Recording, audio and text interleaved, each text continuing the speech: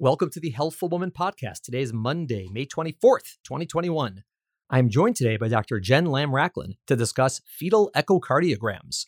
Fetal echocardiograms, or fetal echoes as we call them, are very detailed ultrasounds of the fetal heart that are done in certain high-risk pregnancies to rule out congenital heart disease of the fetus. Jen and I discussed today why they're done, who might need one, who does them, and what happens if something is suspected. On Thursday, on High Risk Birth Stories, I'm joined by a friend of Melka, Caroline, to discuss her triathlon of a pregnancy, diabetes, nausea, and bleeding. Thanks for listening. Have a great day. Welcome to today's episode of Healthful Woman, a podcast designed to explore topics in women's health at all stages of life. I'm your host, Dr. Nathan Fox, an OBGYN and maternal fetal medicine specialist practicing in New York City. At Healthful Woman, I speak with leaders in the field to help you learn more about women's health, pregnancy, and wellness. All right, Jen, welcome back to the podcast. So nice to have you here. Thank you for having me again. We're doing this remotely, but for the first time, not because of COVID, just from scheduling. Yes. Hopefully we'll all be together, but if scheduling doesn't permit, we'll do it over the phone as needed. So we're going to talk about fetal echocardiograms today. And we touched on this like a year ago when we had our last podcast, just in terms of, your interest in it and that we're doing it. But I thought we'd really do a deep dive into fetal echoes, as we call them, sort of why we do them, who might need them, what do we do, and just so people understand. But how has it been for you just in practice doing fetal echoes for, the past several years? I might be biased, but I think it's one of the most fascinating part of the stuff that we do on a day-to-day basis. I think the fetal heart is just amazing in terms of like the different pathology that we see. And it's a complicated structure, but it also makes a lot of sense, which is probably why I like it so much. A complicated structure that makes a lot of sense. I think people have used that to describe me. Yeah. It's a very complicated structure. No, but I agree. Yeah, I mean, the heart itself is bewildering to a lot of people because it's, there's a lot of parts. And not only are there a lot of parts, there's literally a lot of moving parts, right? It's in motion at all times. And so it's A, how is it built? B, how is it moving? How are these things in relation to another? There's a rhythm that has to be to it. Like there's so many things that go on that it's always fascinating. And there's a reason cardiologists, right, have jobs in general. But the thing that for, us when we're doing this that we know, and maybe some of our listeners don't know, is the way the blood flows through the heart is different in a fetus from a child or adult. Right. Correct. The moment that the baby makes his or her first cry, that entire circulation changes to what our normal circulation is. And the fetal circulation is entirely different, which makes it very fascinating for us as prenatal diagnosis sonographers. Really. Yeah. And I mean, the concept is, after birth, the way we get oxygen to our blood is we have to breathe it in. So you take a deep breath, it goes into your lungs, and then the heart has to somehow get blood to the lungs to pick up the oxygen, then spread that blood around the body to deliver it. And so that's how the pumps are working. But fetuses don't do that. They don't get their oxygen through their lungs. Their lungs are there, but they're basically dormant. They're not doing anything during pregnancy. They get their oxygen literally through their belly button and that umbilical cord. And so the oxygen that comes to the baby is totally different way. And so the fetal heart has to sort of process that and pump it to the body in a different way. And then right after birth, start using the lungs. And so the system that has evolved is so fascinating that they both work, and you can literally just flip the switch and, one thing closes, and boom. And suddenly the baby has a new circulation after birth. But part of the reason it's so interesting for us is the things that we're looking at in fetuses and what is normal or abnormal or how things are supposed to go and where they're supposed to go is different from if we were cardiologists for adults or children. Correct. Things that we look at are very different than what an adult cardiologist will look at. And exactly as you said, like, the baby gets oxygen from the umbilical cord. And I think the moment that I learned about just how oxygen is shunted through these very intricate systems and how smart that vascular system is, and then all of that turns off right when the baby is delivered and the cord is cut. And that's like, I remember having like this moment where like, oh my gosh, that's like genius, right? Like how that occurs. It's really crazy, and it's like, like one flap closes, another flap opens, and like boom, like suddenly the baby's like rolling, and it works, almost always, right? Babies they go from underwater creatures that literally don't have to breathe ever, and they suddenly get pulled out of the water and they start breathing and everything starts working. But again, it's, when we're underwater and we have like scuba gear on, we're still breathing through our lungs. Like we have equipment so we can breathe through our lungs. But when they're underwater, they're not. They're like fish. They're breathing in a totally different way. And then they suddenly turn. It's like millions of years of evolution in like 12 seconds after birth, which is just crazy. And it really works pretty much all the time. And one of the reasons it might not work and babies might have an issue after birth is if there is what we call congenital heart disease. And congenital basically means they're born with it. Correct. Yeah, just basically like something was malformed in the heart system that was developed in utero at birth, and that may need correction after delivery. Is kind of the summary of congenital heart defects. Right. And the reason why it's so important to talk about is it's the most common birth defect in the fetus.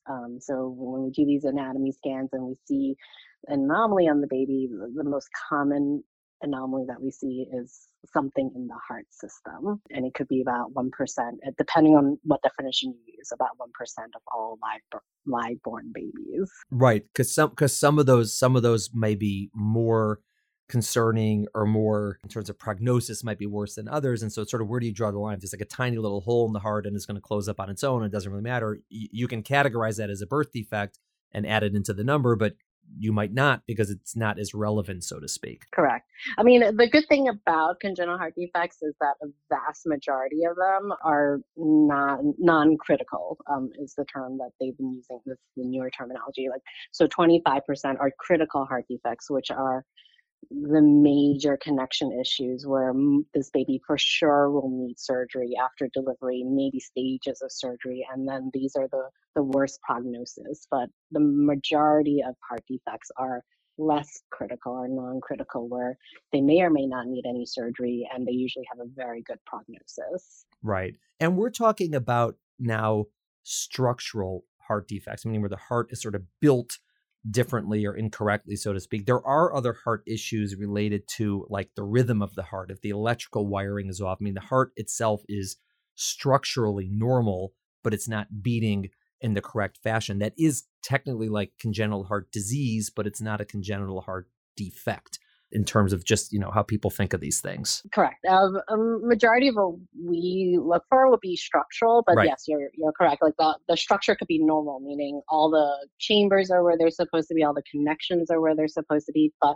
functionally it's not acting normal, whether it's because the rhythm is abnormal or it's not pumping the way that they're supposed to.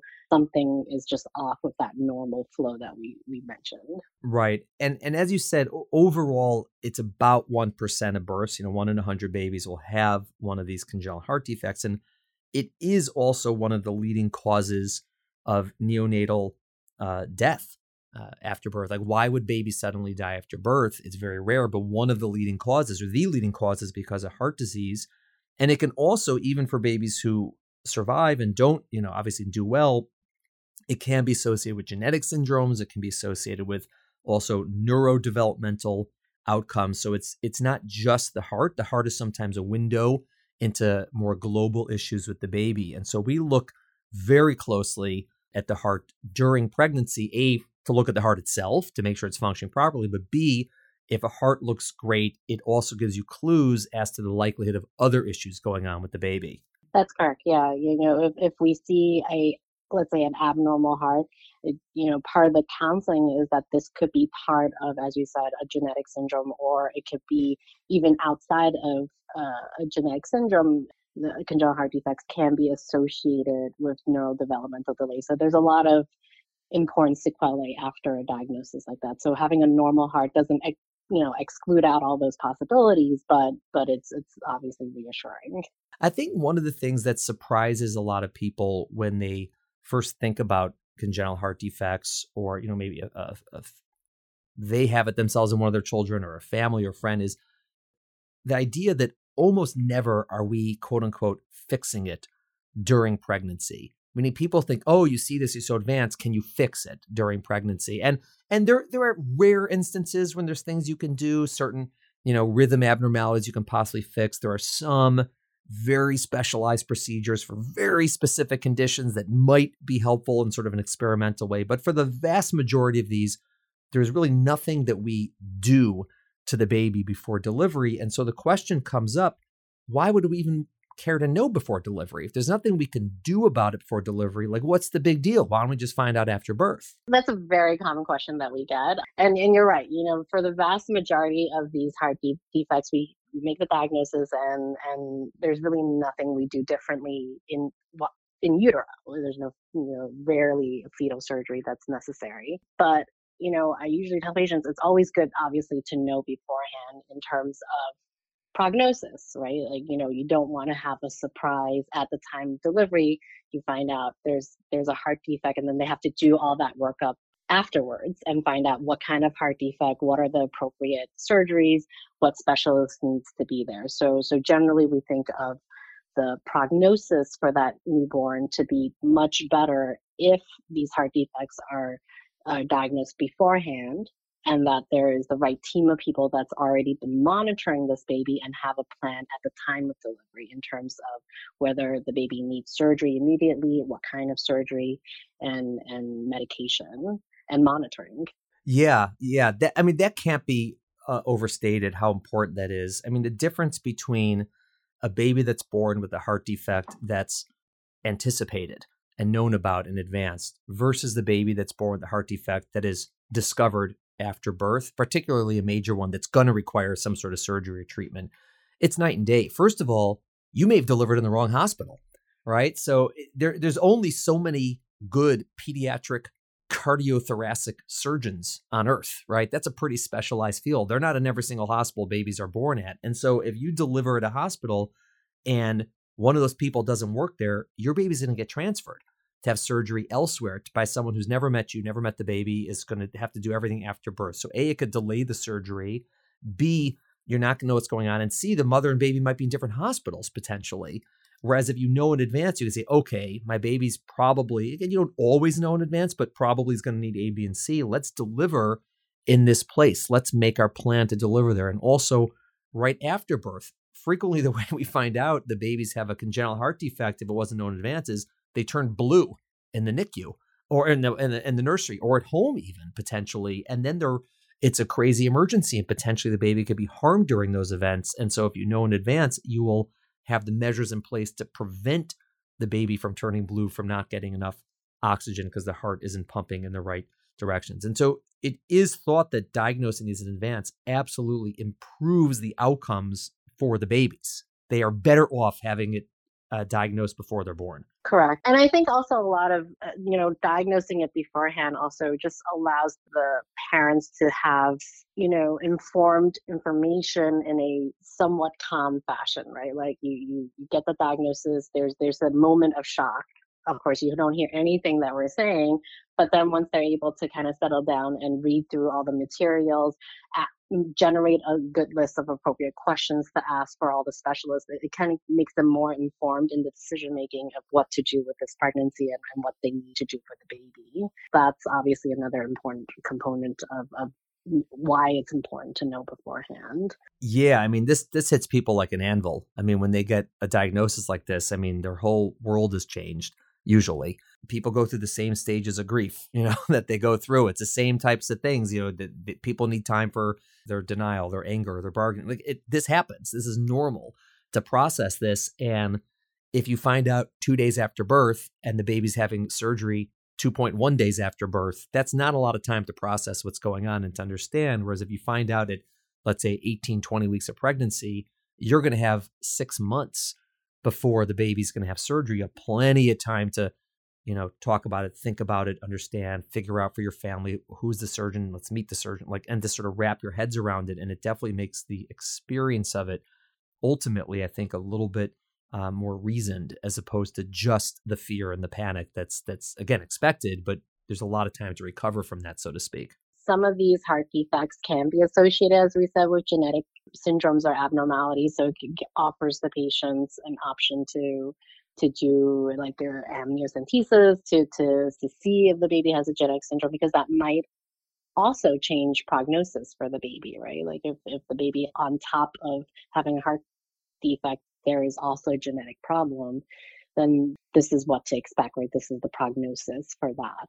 So it kind of gives, again, the parents more information and the ability to gather more information before the baby's delivered. Right. And you may choose, how you manage the baby. So for example, in like an extreme circumstance, you could have someone who, at 20 weeks of pregnancy comes, they haven't, they sort of haven't had ultrasounds until then, or sort of spotty, and they come at 20 weeks to see a major heart defect, and ultimately they decide to do an amnio and find out the baby has, let's say, trisomy 18, which is a pretty bad genetic condition. They may, after birth, because of the prognosis, say, we're not going to do surgery on the baby for that reason. Whereas if you only found out about the defect 2 days after birth, you wouldn't have that opportunity to think about that and make a more reasoned decision about what to do. And I think, again, having information is generally a good thing in these situations. And I think the elephant in the room when this comes up is always termination, right? Having an abortion because of it. And people are afraid, oh, you're just looking because if there's a problem, you're going to tell me to have an abortion, to abort the baby. And we hear that. And I think, unfortunately, that probably does occur. I'm sure there are people on Earth and in the US that they see some sort of abnormality and the doctor says, oh, you need to have an abortion because of A, B, and C, and sort of not an informed way. And again, in this country, it's legal and people choose to do it. And there's a lot of decisions that are made, but we don't do the ultrasound because we're looking for babies who need to be aborted. Like, we're doing the ultrasound for the vast majority of them so they can have information. Because again, the majority of these findings are ones where the babies will survive, usually have very good quality of life. And again, based on the exact diagnosis, but at least it gives the parents an opportunity to understand and make an informed decision about what they do and don't want to do in these circumstances. And at least in our practice, I would say my experience, the vast majority of people don't terminate pregnancies when there's congenital heart disease. Again, it depends on the severity of it. In other parts of the country, it's probably never. In other parts, it may be more frequently, but that's not the reason we're doing it. We're doing it to improve outcomes for the babies. We're not doing it to look for the ones to have an abortion. Correct. I think that's exactly on my mindset. We look for these things to hopefully help improve the outcome for the baby, assuming, the baby, they carry to term and there's a live born baby. Obviously there's always, the option of termination. I don't think there has been any heart defects that, I would say you absolutely must terminate for. But it is, it's part of that informed decision making for the parents, because I'm not in their shoes. I don't know what they're able to handle and what they might not be able to handle, but at least they have all the information. And there are some heart defects that are very much associated with years of potential stages of surgery. And with each surgery, there's always the thought, like, will this child survive? So when you look at the outcome, outcome data is great, but they always put that caveat of if the baby survives the surgery, right? Right. So that's never good to hear as a parent. Right. Everything's going to be fine unless something horrible happens. Yeah. It's a valuable statistic because parents are often thinking, what is the chance I will have a very sick child who is suffering? Sometimes even more so than what is the chance my baby will survive. For some people, they can wrap their heads around the idea that the baby may have a condition for which he or she may not survive. Again, it's horrible, but they can sort of like grasp that. Whereas the idea of your baby may have a condition where he or she may be very sick for a very long time, that is for many people more difficult to deal with potentially in their minds and emotions than the idea of a baby that might not make it. Mm-hmm. Correct. Who's at risk for having a baby with congenital heart disease? Like, who should wake up and say, oh my God, I'm at increased risk for this? Generally, it can occur with really anybody, even if you don't have any quote unquote risk factors, right? Like, say the general population risk of having a child with congenital heart disease is about 1%. But there are certain patient populations that are at higher risk than that 1%. That list is ever expanding. But some of the common reasons or common patients that come for an echo is because that they are in this higher risk category. The easiest example would be if the patient themselves were born with a congenital heart disease or their spouse was born with a congenital heart disease, that you're going to be at higher risk of having a child that has either the same heart disease or something different. And that's probably one of the more common referral at some family history if it's not just the patient or the spouse. Right. Or a previous child had a heart defect. Exactly, or a prior child. Then other kind of high risk categories would include like someone who has diabetes coming into the pregnancy, which is becoming more and more prevalent now, and they're at higher risk of having fetus with a congenital heart defect. And then IVF pregnancies, we're seeing more and more patients who need assistance in terms of getting pregnant. And again, IVF is associated with a minor increase, but still above that 1% for congenital heart disease. So that is one of the more common reasons why we see patients for fetal echoes. There's a lot of reasons. And, some of it is dictated also just, by insurance companies, what's on one list versus another list. But ultimately, things, the heart is a very complex structure. And so that's part of the reason anyone is at risk, because it's almost amazing that it ever goes right, not the fact that it sometimes goes wrong, and because there's so much that has to happen. And so there is a baseline risk in everybody, and we'll get to this, which is why all pregnant women look at the baby's heart very closely.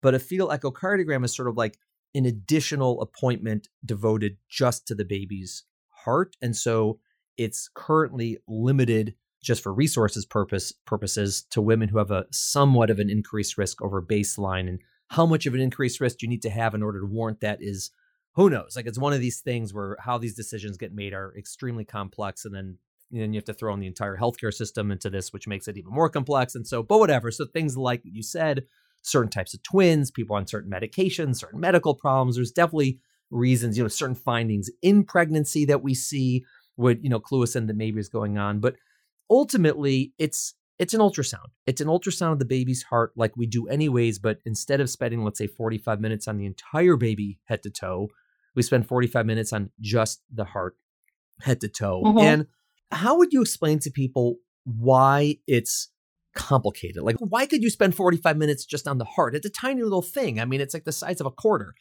so how are you able to spend an hour on that? So, that's the fascinating thing about the heart. And what I usually tell patients, it's probably one of the smallest structure in the baby, but it's the most complicated, right? This is what keeps the baby alive, keeps us functioning, keeps all the organs alive. So to do an echo is really a very fine and systematic way of looking at all these big details and also mainly the finer details of the heart to make sure things are, the valves are flapping the right way, the blood is moving in the right way, that there's nothing that's very subtle that's not normal and might warrant some further evaluation. Right. And I can argue that I could spend more than 45 minutes on the heart sometimes.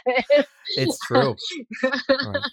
Especially if you find something, if you find something abnormal, that easily could be much longer. Right. And one of the nice things about the heart is it's actually something we can usually see, because things that are moving, we can typically see. Blood flow, we can see. It's if the baby's chest is up towards the mom's belly, there's not a lot of, stuff in the way, for example, like looking at the brain, it's harder to do to that intricate detail because we can't get the same views with ultrasound that we would with the heart. And so frequently, if there's issues with the brain, we'll look very closely with ultrasound, but sometimes we have to move to something like MRI to really get the pictures we need.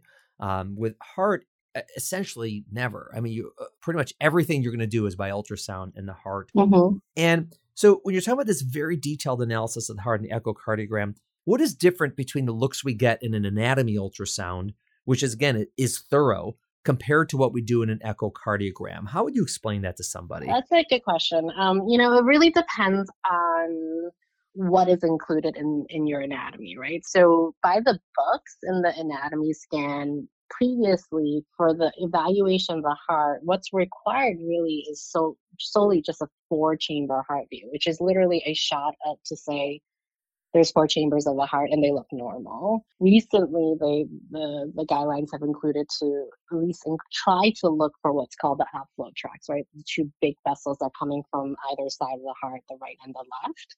But with an echo, we're looking at, if you count it's about like 9 different structural views, plus we're looking at blood flow, right? And we're looking to see if there's normal flow or is there some turbulence in flow? Is there some restriction in flow? Is there blood flowing in the wrong direction? Are certain structures that are missing that are generally not included in that anatomy scan? So it's a lot more information that we get. And obviously the pickup rate of congenital heart disease changes based on what views you're looking at, right? So, historically, with just an anatomy 4-chamber view, the best you're going to pick up is maybe 30 to 40% of heart disease, heart defects. When we talk about some of these critical heart defects, a lot of it includes outflow tract issues. So we're missing these major heart defects if we're just doing the 4-chamber view. When you do a systematic echo like we do for these formal echoes, your pickup rate increases up to the 90s. So that's a tremendous difference in terms of diagnosis. Yeah, and I definitely want to spend a little time on this because there's so many important points there. And first of all, one of the really interesting things I remember from my fellowship when I was training is we would have these conferences where we would, the fellows and the attendings, and we would meet together, both the OB side and the pediatric side and the cardiology side, and they would present these either fetuses or babies based on, whether they're born or not, with these really complex heart diseases. I mean, crazy stuff. You need like a map and a ruler and a cup of coffee to figure out what's going on there.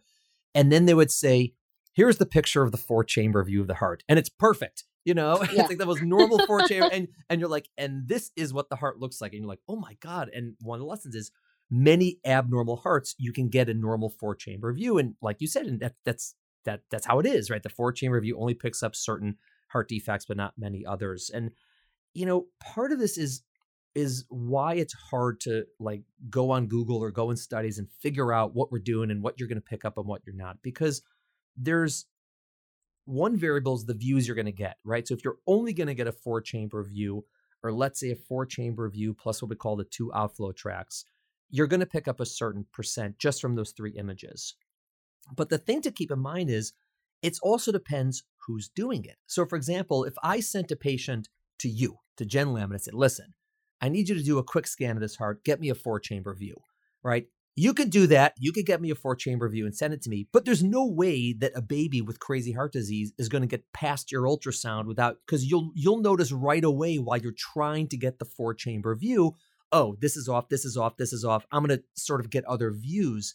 And so even though you are saying, okay, I'm going to comply and just get the 4-chamber view or just get these 3 views, since you do fetal echocardiograms and you understand the heart and you spend days and days and days with the heart, it's just, you're not going to miss as much, even if you get the same views. Whereas if I send to someone who literally just gets a 4-chamber view and leaves and does that on all the babies every day, then they don't know what to look for otherwise, just while they're quickly scanning through the heart. And so, part of it is what images are you trying to get, right? Are you trying to get 2 images, 3 images, 4 images, 6 images, 8 images? And the other thing is, are the people who are doing it, the sonographer, the doctor, are these people who are accustomed to looking at the heart systematically? And if they are, even if they're only going to do a quick view, they're not going to miss it as much. Like we have people come in the 3rd trimester just for like a growth ultrasound, nothing to do with the heart. And our sonographers would be like, this baby has heart disease. And they were even trying to look at the heart. And it's glaring at them because they know what to look for. And that's such an important variable that I can't stress enough, that part of getting these things picked up is having ultrasounds in places, even if you're not getting the echocardiogram, in places that do echocardiograms, because they will know. They will very unlikely miss something. They'll say, oh, we need to do an echo because there's something wrong. Right. Yeah, I agree. I forget sometimes that, like, how, that I do have that bias of this is what I do on a daily basis. This is why I like this. This is very easy for me to pick up. And I do forget that, that not everybody is trained that way, and not everybody who's doing anatomy scans are able to really pick up these nuances, that there's something abnormal aside from, the four chamber might look totally normal, but when you're scanning to get the four chamber, there could be something else that's according let's say occurring in the aortic arch or something like that. Even though it's not technically part of the four chamber, I would, we would pick it up in our centers, but probably not in a different center that doesn't routinely do these. Right. And I think that also is part of the decision.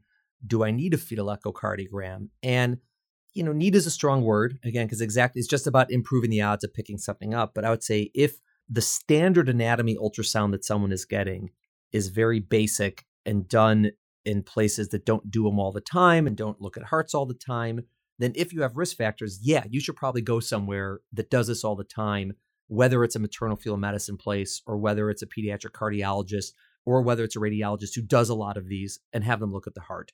But if you're already going to one of those places for routine care and they're looking at the heart in a pretty thorough way, maybe there is, maybe there isn't an advantage of getting an echocardiogram. It sort of depends on the circumstances, and you can listen to the recommendations. But if they didn't recommend an echocardiogram, and these are people who do them, it's unlikely you need one. Let's put it that way. Mm-hmm. Mm-hmm. I agree. And is there anything different that is done on an echocardiogram based on who does it, right? Because a pediatric cardiologist versus, you're a maternal fetal medicine specialist, as am I, versus maybe a radiologist? I would say what we do and potentially radiologists who do fetal echoes are very similar in terms of what we're looking for. Our goal is really to see like structure. Is this normal, not normal? And then overall like rhythm and function. But the pediatric cardiologists will look at it from a different view, where they're mostly seeing these children after delivery. So they kind of know what to look for to give prognosis for the parents, right? In terms of, well, if this shows this, then these are the better prognosis. So the pediatric cardiologists kind of look a little bit more in depth in terms of like overall function, sizes and calibers of certain vessels to decide whether this baby can have like certain types of surgery and correction, and then they give them a prognosis that way. So for us, we're primarily looking to see that there is a heart defect that warrants an evaluation by the pediatric cardiologist. And generally, we're able to give like a diagnosis of what the heart defect is. But then the cardiologist does that extra step of looking to see, how severe, how's the function, and then also what kind of options are available in terms of procedure after delivery. Yeah, I mean, the way I look at it and explain it to patients is certainly there are pediatric cardiologists who do fetal echocardiograms. Not all of them do. There are many pediatric cardiologists who are not comfortable doing fetal echocardiograms because, again, as we said, the hearts of children are different from the hearts of fetuses. And if they're not trained in that and not comfortable doing it, they probably won't offer it. They'll say, no, you have to go to, my colleague. But the ones who do them, they do them a lot. And certainly that's a good place to go. If you're seeing someone who does them, like a maternal fetal medicine specialist, frequently that's all you'll need to do. But if there is a heart defect that's picked up and there's a question about, does the baby need surgery or not? What is the prognosis? What is the management going to be like after birth? Usually the pediatric cardiologist will have a lot more insight on that. Even if they totally agree on the images, it's just because that's what they do, right? That's their job. So they'll say, well, yeah, I take care of these kids. Here's what you should expect. Whereas for us, it would just be from reading about it. We don't take care of the children. So we may have some insight, but not the same that they would. And so usually it ends up being that anyone who does this, like maternal fetal medicine, always works hand in hand with pediatric cardiologists. And based on that relationship, it'll determine how many patients start with the MFM and then go to pediatric cardiology, or just one versus the other. And I would say that we also have a lot of patients that we co-manage together where, if, for, let's say, a baby with a rhythm abnormality and they have to be seen frequently, and between pediatric cardiology and us, like sometimes we share some of the visits so that the patients can, come back and forth between the cardiologist and us. Or like there's a fair amount of patients where, they agree with the diagnosis and they would kind of punt it to us and say, we're going to see these patients routinely, but if something else comes up, then refer back the patient to the cardiologist. But for now, we'll just manage, right, until delivery. The benefit from our standpoint is that we kind of take a look in terms of like the entire pregnancy too, right? Like it's not just the diagnosis of the heart defect, but also just the counseling of what does this mean when it's diagnosed prenatally in terms of, as we said before, like genetics, how do we manage the pregnancy differently? Maybe there's some delivery considerations that we have to think about that the pediatric cardiologist might not necessarily be talking to the patient about. Exactly. Yeah. And I think each situation is unique in terms of how much time will they need to spend before delivery with pediatric cardiology versus us. And some situations they have to see pediatric cardiology like every week. And other situations they see them once and then they say, well, see the baby after birth. And it's everything in between. And again, the same thing with us. Some of these situations involve, okay, well, how often do we have to monitor how the baby's growing? Is the baby at risk for certain things that we have to follow? Do we have to deliver early? And all these other obstetrical nuances that the pediatric cardiologist wouldn't have the insight in, just like we wouldn't on how the baby's treated after birth. And we have a concept of what's done and they have a concept of what we do, but certainly you want everyone doing what they're most expert at in this environment, which is again why in pretty much all well-functioning systems, the pediatric cardiologists and the maternal fetal medicine doctors are really friendly. And they work together on these cases and get along and, always consider it like a joint effort and doing what's best for, for the fetus and for the parents in these circumstances. And those relationships tend to be pretty tight because there's a lot of people going back and forth between them. Yes. I agree. There are some centers where you have an opportunity to sort of see both at the same time, like with the same sonographer. That's generally the exception in the US, but it happens. Bigger academic centers, they have the capability maybe of doing that. But it doesn't have to be that way, but that's obviously a very neat circumstance to get everyone in the room at the same time, every time. That would be very unique. I mean, even where I trained for fellowship, it's still like two separate units. And we did our rotations at pediatric cardiology, and it's just interesting to see their perspective because again, they're so used to seeing just the child, that patient in front of them, and now you have to kind of think, oh, this baby is in a floating space in the mom, right? That's a little unique for them. And I remember going there the first day and they're scanning the mom like upright, like she was sitting upright, and they're like, well, I'm like, why would you do that? Why? It's like such an awkward position to do ultrasound. They're like, well, she's pregnant and you can't have them laying down. I'm like, you could go ahead and lay them down, it's fine. And it was like mind-boggling for them to do that. Right. If she's upright, then I think the sonographer would have to lie down. I know.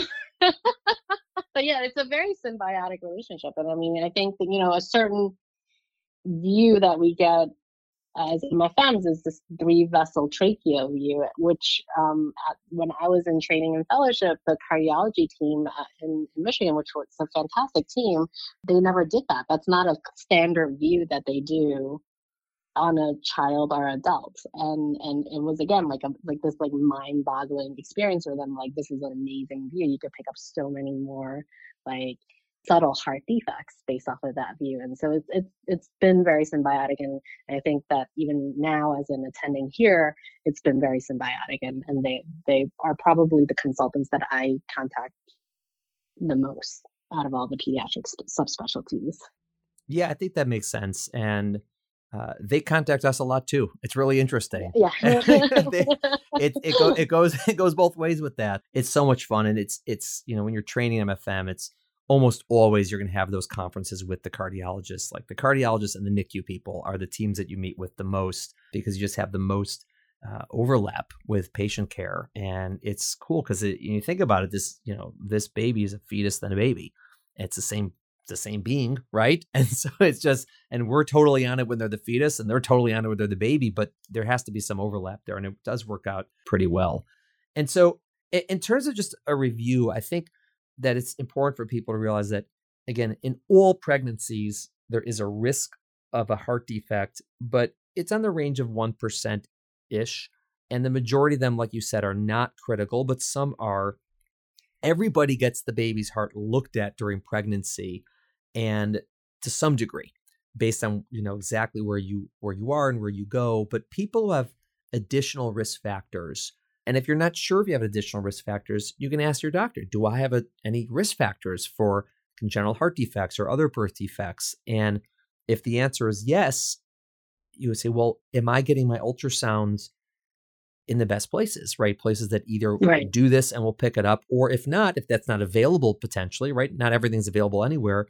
Do I need to get a fetal echocardiogram with either a pediatric cardiologist, or maybe I will travel the 2 hours on that one time to get that one ultrasound versus the other 8 I'm getting in pregnancy? And it's a conversation. And, your doctor midwife should be able to talk about these things with you and say, oh, no, you don't need this because of A, B, and C, or you do need this and we're going to do it here and there. And these are very typical conversations that happen over the course of pregnancy. And when an echocardiogram is done, it's an ultrasound, just like the ultrasounds you get for every other reason in pregnancy. The difference is, again, we just hone in on that fetal heart for 30 to 60 minutes, as opposed to the entire baby head to toe. And we look at all the details of the heart. If it's normal, it does not mean 100% your baby won't have a heart defect, but the likelihood is very, very low. And how low it is, it's based on exactly who does it, and also what you define as a defect, right? You can always miss a tiny little hole in the heart or something like that, but it's very unlikely to miss something major, again, based on how much you look and what we're talking about. And if there is some sort of defect based on exactly what it is, you may or may not need to meet with a pediatric cardiologist to discuss a plan after birth, and what exactly that means. Is a plan to watch and wait? Is a plan to operate? We don't know. And there's all these options based on what they find. Well, Jen, always good to talk to you. Always good to talk about fetal echoes. I know it's one of your great passions in life and in work, but it's been so much fun doing this. I've learned so much since coming into practice and working with you, about the fetal heart. And it's just one of the things that I continue to learn. There's so much to get and to learn and to get better at, but it is cool. And I'm definitely getting to your point of the great enthusiasm that you have. I'm working my way there. It's just hard. It's hard. You gotta really pay attention. Yes, but it is amazing, and I think it's just so much fun. And obviously, I'm biased, and I do think that everybody, all the sonographers and all the docs that I've worked with, they've had a lot of fun kind of learning, and I'm still constantly learning. Obviously, there's so many new technology that is coming out to look at varying degrees of the heart that it's a constant evolving field.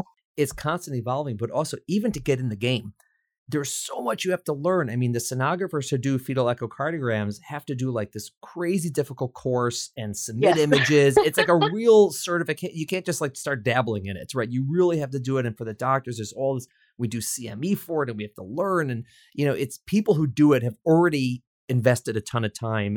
And that's just, the tip of the iceberg. And you continue to do it throughout years and years and years of, training and practice and trying to, continue to learn these nuances. And then technology changes and you have to continue to learn. So it's an ever expanding discipline, and it's great and it's fun. And I think that it's important because, as we said, it really can improve outcomes for these babies after birth. I've seen that over the course of my career for sure. That babies are doing better and better with these conditions, A, because we pick them up earlier, and B, because the surgeries have gotten better. But it's been remarkable what the prognosis is nowadays compared to just 10, 20 years ago. Yeah, I mean, nowadays we're seeing these babies become pregnant, right? Yeah. They're old, they survive, they do so well that now we have to kind of complete the cycle by working with them through a pregnancy and making sure that everything goes smoothly with that. So that's kind of how remarkable. I don't think that, 50 years ago, that was even a possibility. Thank you so much for coming on the podcast. We will absolutely have you again, and we'll see you in the Echo Lab. Thank you for listening to the Healthful Woman podcast. To learn more about our podcast, please visit our website at www.healthfulwoman.com. That's HEALTHFULWOMAN.com. If you have any questions about this podcast or any other topic you would like us to address, please feel free to email us at hw@healthfulwoman.com. Have a great day. The information discussed in Healthful Woman is intended for educational uses only and does not replace medical care from your physician. Healthful Woman is meant to expand your knowledge of women's health and does not replace ongoing care from your regular physician or gynecologist. We encourage you to speak with your doctor about specific diagnoses and treatment options for an effective treatment plan.